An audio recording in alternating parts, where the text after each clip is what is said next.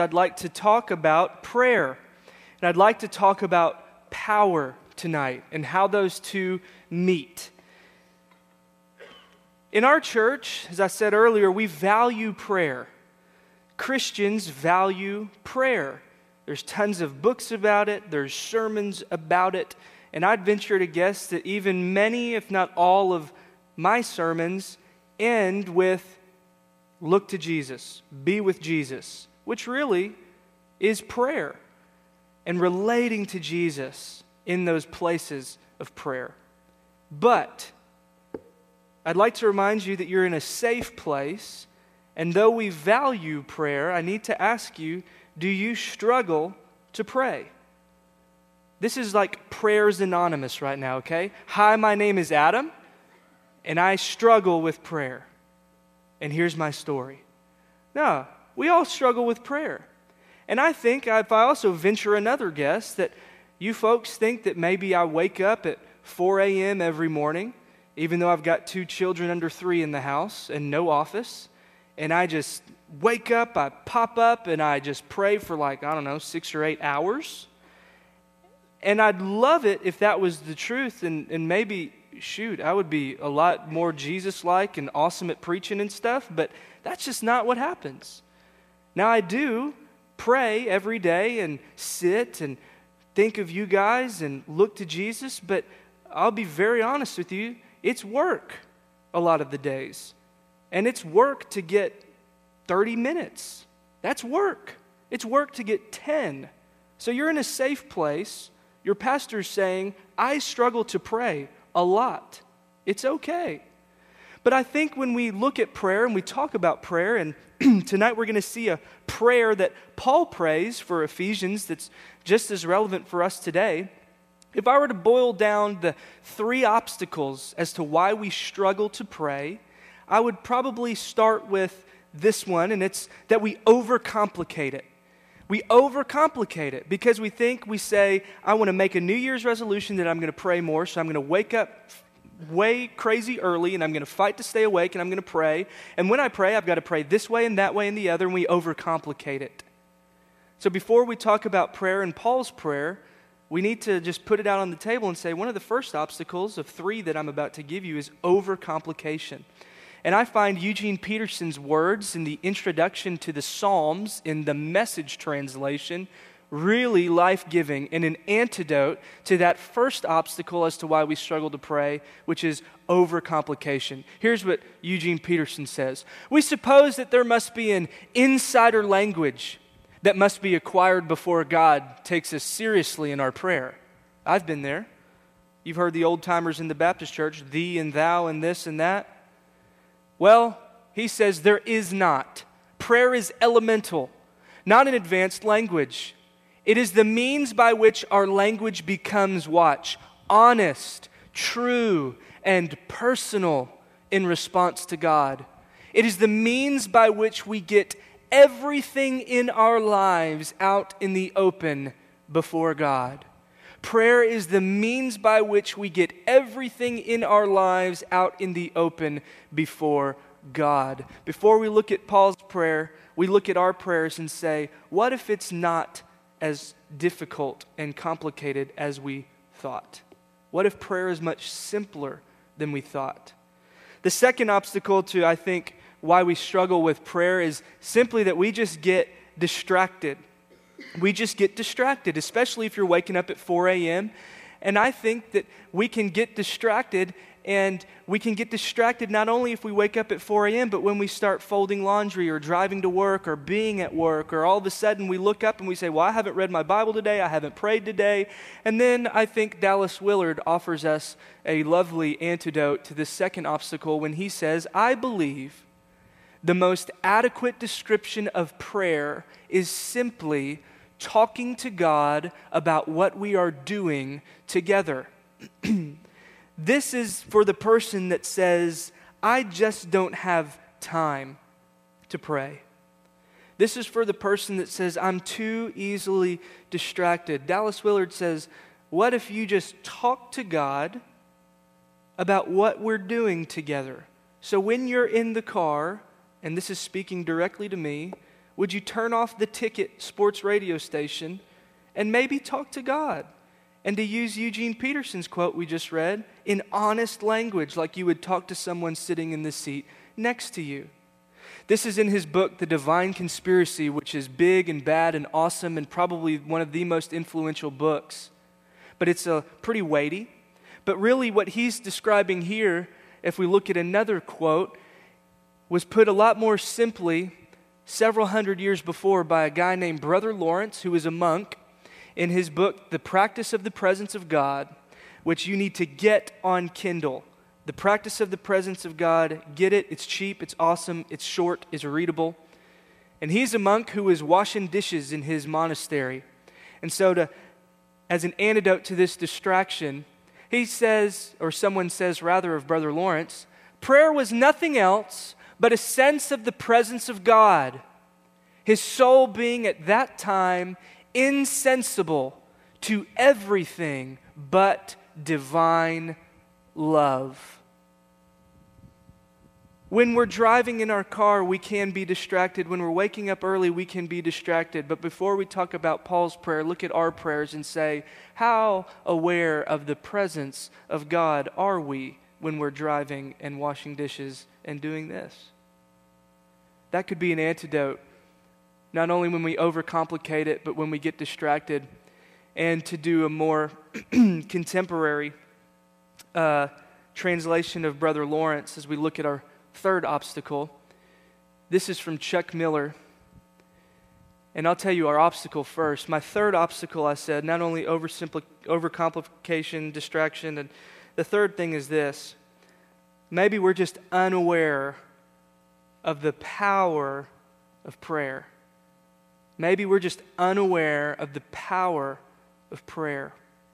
So once we get it simplified, once we get the presence of God, Chuck Miller, who is a friend of this church and who is basically the godfather of the journey retreats that several of us have done in California, he says this: prayer is not something you do, it is someone you are with.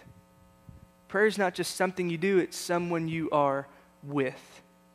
And I wanted to spend time at this introduction before we look at our text again tonight, because I think when we talk about prayer, we need to understand that it's okay when we overcomplicate it and we get distracted and we're unaware, or maybe we say it's pointless.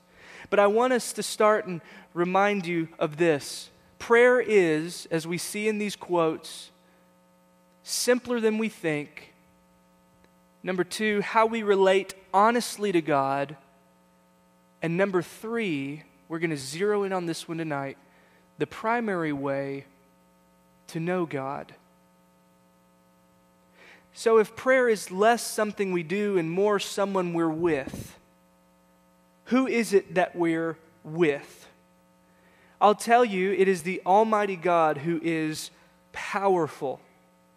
And in the text we looked at and we're going to look at tonight, this presence and person is not only powerful, but He is with us and He fills us and all the church. And so Paul, in his great prayer that we look at in Ephesians chapter 1, beginning in verse 15, he prays, and he's going to pray that they would actually know God. Paul's prayer is that they would know God and then know His power. Tonight, he's praying they'd know God and know His power. And my prayer for our church and us tonight, when we start to find that prayer is simpler and it's powerful, my prayer for us tonight is that we would know God and His power. Because if prayer is the primary way to know God, prayer, watch, reminds us that power is among us and power is available to us in Christ. In Christ. If you've been around in Ephesians, you know those two little words are the key, the linchpin to everything in Paul's theology and everything about this letter. Prayer reminds us that power is among us in Christ and power is available to us in Christ. Paul loves that phrase, in Christ, and he's writing to a group of believers in Ephesus and in the surrounding region. If you recall, Ephesians is a circular letter, and it's making its way around the southwest region of Asia, which was a powerful, important, wealthy, multi-ethnic place that had the same distractions as we did, the same obstacles to prayer that we did. They would overcomplicate things because there were so many religions out in the world. They would get distracted because they worked and they were in a different place scraping to get food. Or if they were wealthy, they were distracted because they had income to spend. Have we been there? Maybe some of us are not. The poor folks are not nodding their heads. We've not been distracted because we got money to spend. They're also distracted because Ephesus, with its great big temple, and that region of Asia was filled with competing gods. So Paul prays for this church in Ephesus and all the Christians he's never met or never seen. And he opens up by saying, "Thank you, God, for these people." He's just rattled off the longest sentence in the New Testament, blessing God. Now he's going to thank God in prayer for these people. Some he's met, some he's never met. So he starts off with a thanksgiving. Tonight, I'm going to read in the Common English Bible. That's what that CEB means up there, and that's why I've got this tiny little guy up here. Every week, I'm usually preaching in the NIV or maybe the NRSV, but I'm going to stick with the Common English Bible tonight because I think it gets the point and it's close enough to what Paul may be really getting at. It's not like so far like the Message. It's pretty close to accurate, but also because there is such powerful language the Common English Bible uses. So that's just a brief little side note. That's what the CEB means. So let's look. Let's stop talking about it and just look at it. Paul begins his prayer thanking, and he says, "Since I heard about your faith in the Lord, since I heard about your faith in the Lord Jesus and your love for all God's people, this is the reason that I don't stop giving thanks to God for you when I remember you in my prayers." Paul had heard secondhand of these Christians he's never met. He's remembering also the Christians he has met in the city of Ephesus. And he thanks God because he remembers these people. So, I ask you, how often do you remember your family, your kids, your friends, your church members who have faith in the Lord Jesus and love for all God's people? How often do we remember them? How often does your friend or coworker or wife or grandfather, how often do they float by your head? Every day, always, right? Maybe not grandma, but goodness, what would it look like if we were like Paul and didn't stop giving thanks to God for these people when he remembers you? Paul says, when I remember you in my prayers. What if, to use what we were talking about earlier, when you're driving to work and you're thinking about the people you're going to see that day and their image, their face floats through your brain. What if you thanked God for them? What if you took it a step further and asked God to work in their lives? I would encourage you, as we look at prayer and these obstacles, this is very practical, by the way. This is a very practical night. I would encourage you to maybe pray this way. That Chuck Miller that we referenced earlier put this on my radar, and it has revolutionized the way I pray for you all. And it really just boils down to 4 words, and many of you have heard them. First, thank you. This is what Paul is doing here. Thank you. I'm thanking God when I remember you. That's the first 2 words. I told you there was 4. The next 2 words are, would you. Thank you, would you. When we remember our friends, families, coworkers, much like Paul, does it lead us to thank God? I would encourage you, as you're driving to work, as you're going through, if you struggle with prayer, what if you boiled it down to 4 words? Thank you, God, for Amy. Thank you that she loves me unconditionally. Thank you that she read Scripture tonight. She did such a wonderful job. And then secondly, would you? God, would you give her strength this day and patience, and would you be very near to her? That's it. Amen. See you guys later. We've got more to go. Paul just rattled off his thank you. Up next in verses 17 and 18, if Paul could pray anything for these believers, some he's met, some he hasn't, what would his 2 would yous be? What follows is a prayer, a would you, for these believers then, but it's just as relevant for us today. Let's look at it beginning in verse 17. Here's his would you. I pray, God, would you? He says, I pray that the God of our Lord Jesus Christ, the Father of glory, will what? Give you a spirit of wisdom and revelation. Spirit there is a way of knowing something deep in your bones, something that's not just up here, but it's something that's just the way of being, the way about you. He prays for the Ephesians and the Christians he's never seen, that the Father will give you a spirit of wisdom and revelation, not just so you know some neat things about God, but watch, that makes God known to you. I love that. Has God made himself known to you? Because here's the thing, God knows you. Has he made himself known to you? Do you know God? For so many years of my life, especially as a Bible student and professional Christian, God help me, I felt like I was stalking Jesus. I felt like he was some neat, lofty guy, and I had his t-shirt when everybody had Jesus is my homeboy.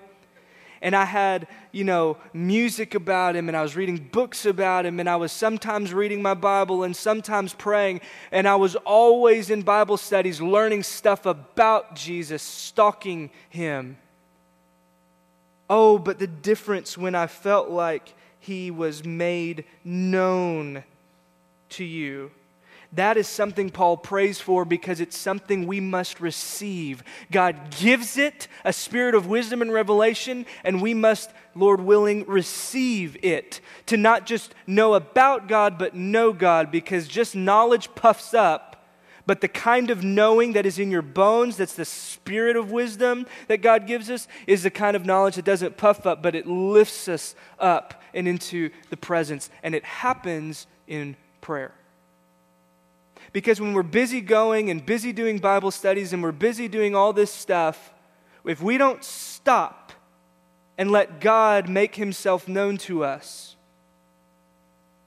then we're just stalking Jesus, aren't we? We're just stalking God, the Father of glory. We're just stalking the Holy Spirit. But lest you think that you need to overcomplicate it, or you're distracted, or you're unaware that God will actually answer prayers, I remind you, prayer is simpler than you think, and power is available to us in Jesus, and power is among us currently. So that's his first prayer, his first would you, right? It's a prayer of knowing, that we would know God intimately, not just stalk him. And that is all the difference. Prayer makes God known to us. It's simpler than we think. That's a prayer of knowing God. The second would you, the second thing he prays for, and why I love the Common English Bible, because we just say, hey, number 2, I pray. He says this in verse 18, I pray that the eyes of your heart will have enough light to see. Okay? I love the Common English Bible there. I pray that you'll have the eyes of your heart, this is something inward, something in our being, will have enough light to see. The first was a prayer for knowing. This is a prayer for seeing. What does he want us to see? 3 things. Watch them with me.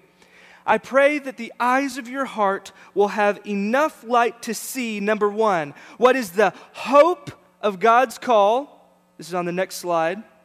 What is the richness of God's glorious inheritance among believers? And what is, number 3, the overwhelming greatness of God's power that is working among whom? Us. Paul has in mind the us of Ephesus and the us of the Christians he's writing this to. But guess who the us is? Guess who Jesus is with today? Us. He prays that we would see the hope. He prays that we'd see the inheritance that we talked about the last 2 weeks. All the things that God has blessed us. If we would get it, we could live it. If we could get the unseen stuff, we can live the seen life, forgiven, restored, empowered. If we get it, we can live it. He wants us to see this, to get it. And the third thing, the overwhelming greatness of God's power. Did you notice that phrase here? Twice in this section we have on the screen. Among believers. Where's the inheritance? Among believers. Where now is God's power? Among us believers. Paul prays that we would know God, that God would make himself known to us, and then he prays that we would let enough light in to see hope, inheritance, and thirdly, power.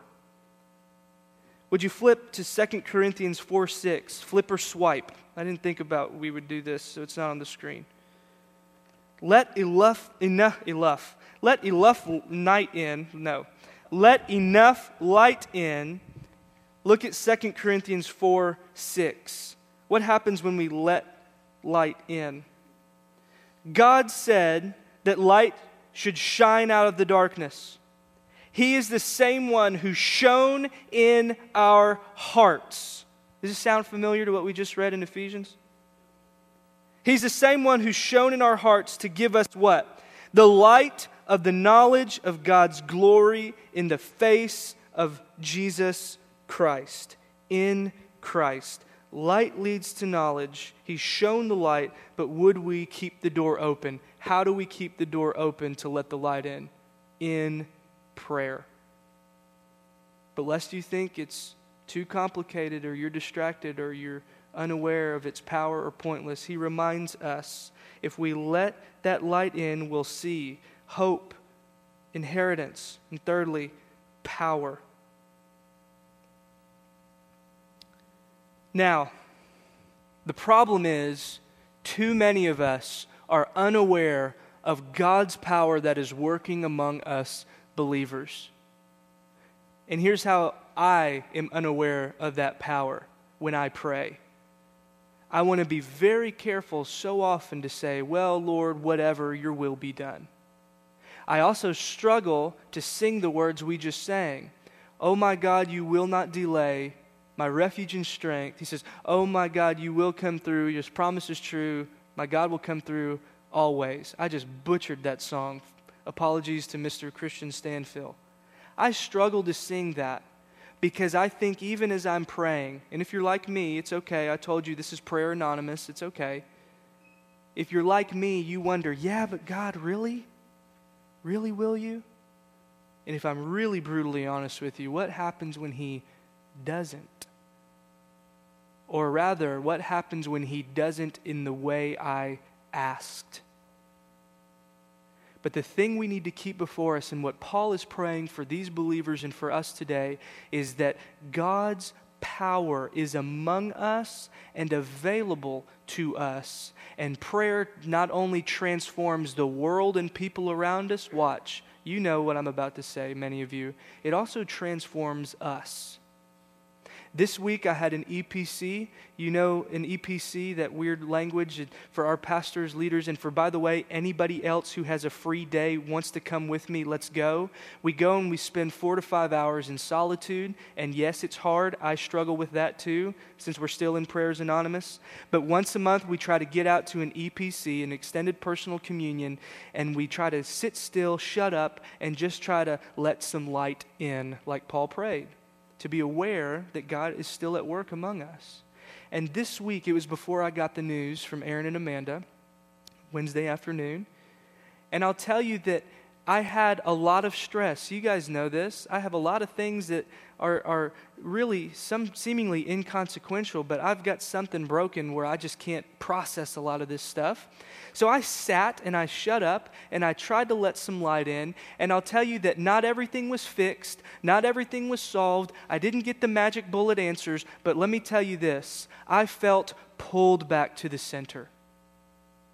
I felt, after several hours of letting some of the light in, even if God didn't give me everything I asked, even if I struggled to believe that He would come through always, even if I struggled to believe that His power was at work among us in this church or in my life, let me tell you, our home is God in Christ, and prayer is the pathway back home. Our home is God in Christ, and prayer is the pathway home. This week, when we called on you, church, to pray because power is among us and available to us, this week when we were diligent to pray, we go to God and we are honest with our fears, with our mess, with our struggles, and we cry out, I believe, but help my unbelief. But if we would go to Him, we would see that our reality is that Jesus Christ is among us. And so then we see in this last section of Paul's prayer, he's asked for us to know God, and he's asked for us to have enough light to see God's work, but then he gets off on this other awesome part of the sentence where he just starts riffing on God's power to remind us that when we pray, this power is at work among us. Let's look as we close our time. This power, God's power working among us, this power is conferred by the energy of God's powerful strength. Isn't it a good thing that when you're not strong enough, it's okay, God has all the strength in the world? Isn't that good news? And so the power in us is not something we've got to muster up. The power among you when you go to pray, the power among you that you need when you're in crisis, you don't have to muster it up. God has got enough, and He loves to lavish it on us. Lavish, that beautiful word we looked at in the last couple weeks. He ain't just lavishing grace, He's lavishing power. So verse 20, God's power was at work in Christ when God raised Him from the dead. He didn't just raise Him from the dead, He rose Him up and set Him at God's right side in the heavens. He is the triumphant, risen King. And just so we're clear, verse 21, where is He sitting? Far above every ruler and authority. And watch how many times this word says power.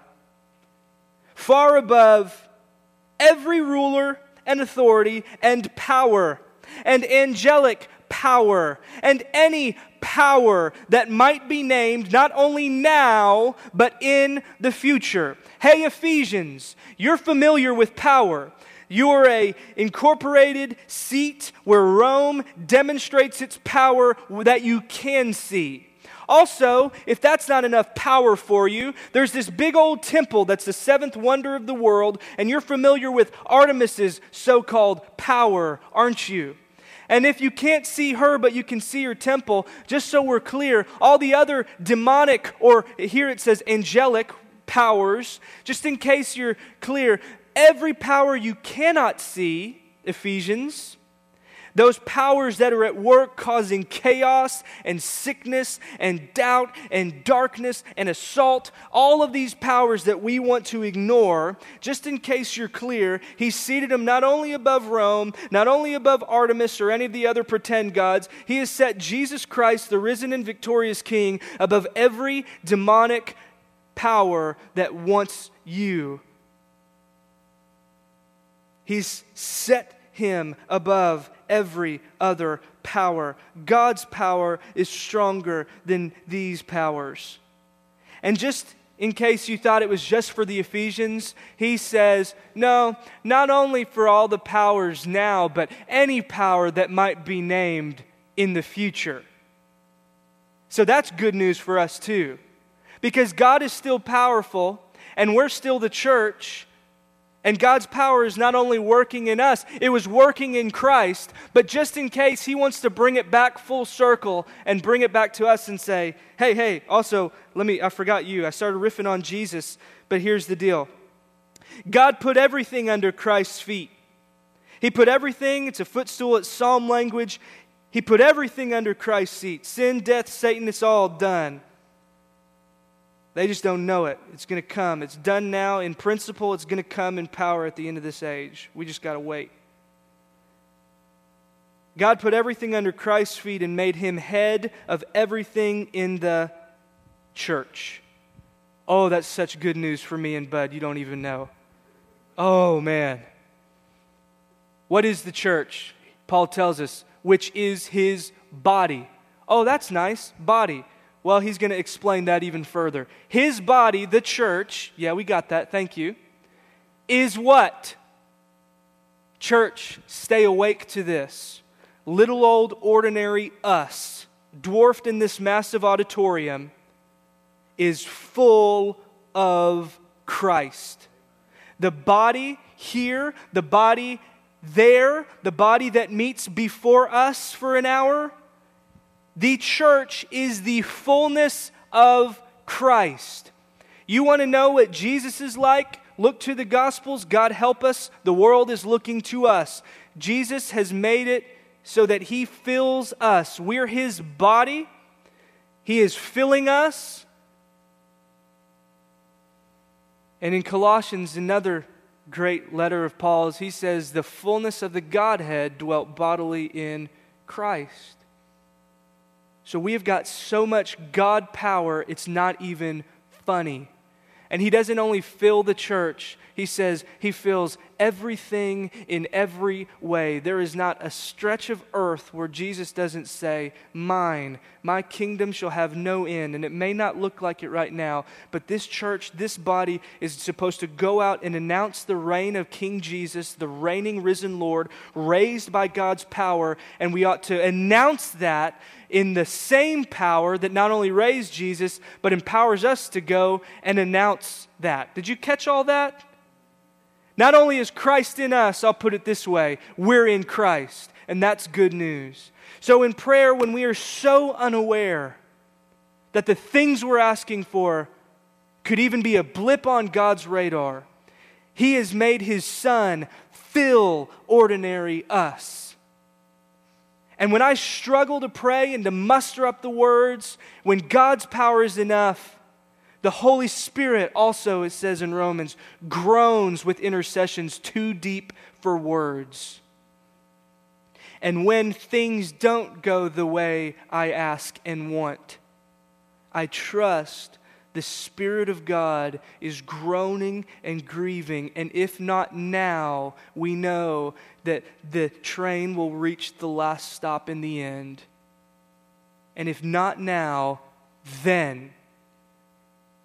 And if that's not enough, maybe we should pray with Paul that we would let enough light in to see the hope of his call, to see the inheritance that awaits us, and to see today, presently, the power among us. Prayer and power are so linked and so interwoven. It's the way we know God and His power. And that's what we'll look at as we close. Just to reiterate it again, because this is on the slide. Prayer reminds us that power right now is among us and power is available to us. This power is ours. It's given to us. We don't have to muster it up. We have to be awake to it, to come home to it. So as we pray, as we come to the table, could we believe that He can work powerfully? And would we ask Him to work powerfully? Jesus, I believe You can, and I'm asking You to do it. Prayer transforms us in the world. It's among us.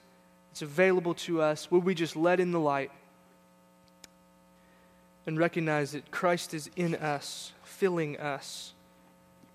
And we remember that as we come to the table.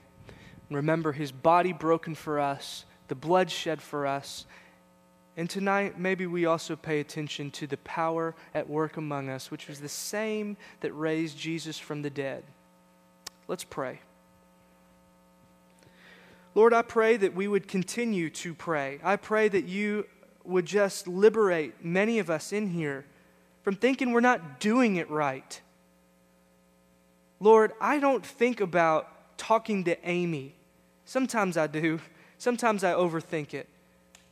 But Lord, would we know you and love you enough and be loved by you enough to where we can talk, pour it out honestly and in fear, and when we don't have the strength, will we find our strength in you? So Lord, there's so much right now that we're believing you can do. Heal, give, work. So we're asking, according to your perfect plan that you are working out actively in our midst, we just pray that your will would be done, your kingdom would come in our church, in our families, as you would have it in heaven. Bless us as we come to the table, and bless us this week as we come to you through your word together and in prayer together. We love you. Thank you so much. Amen.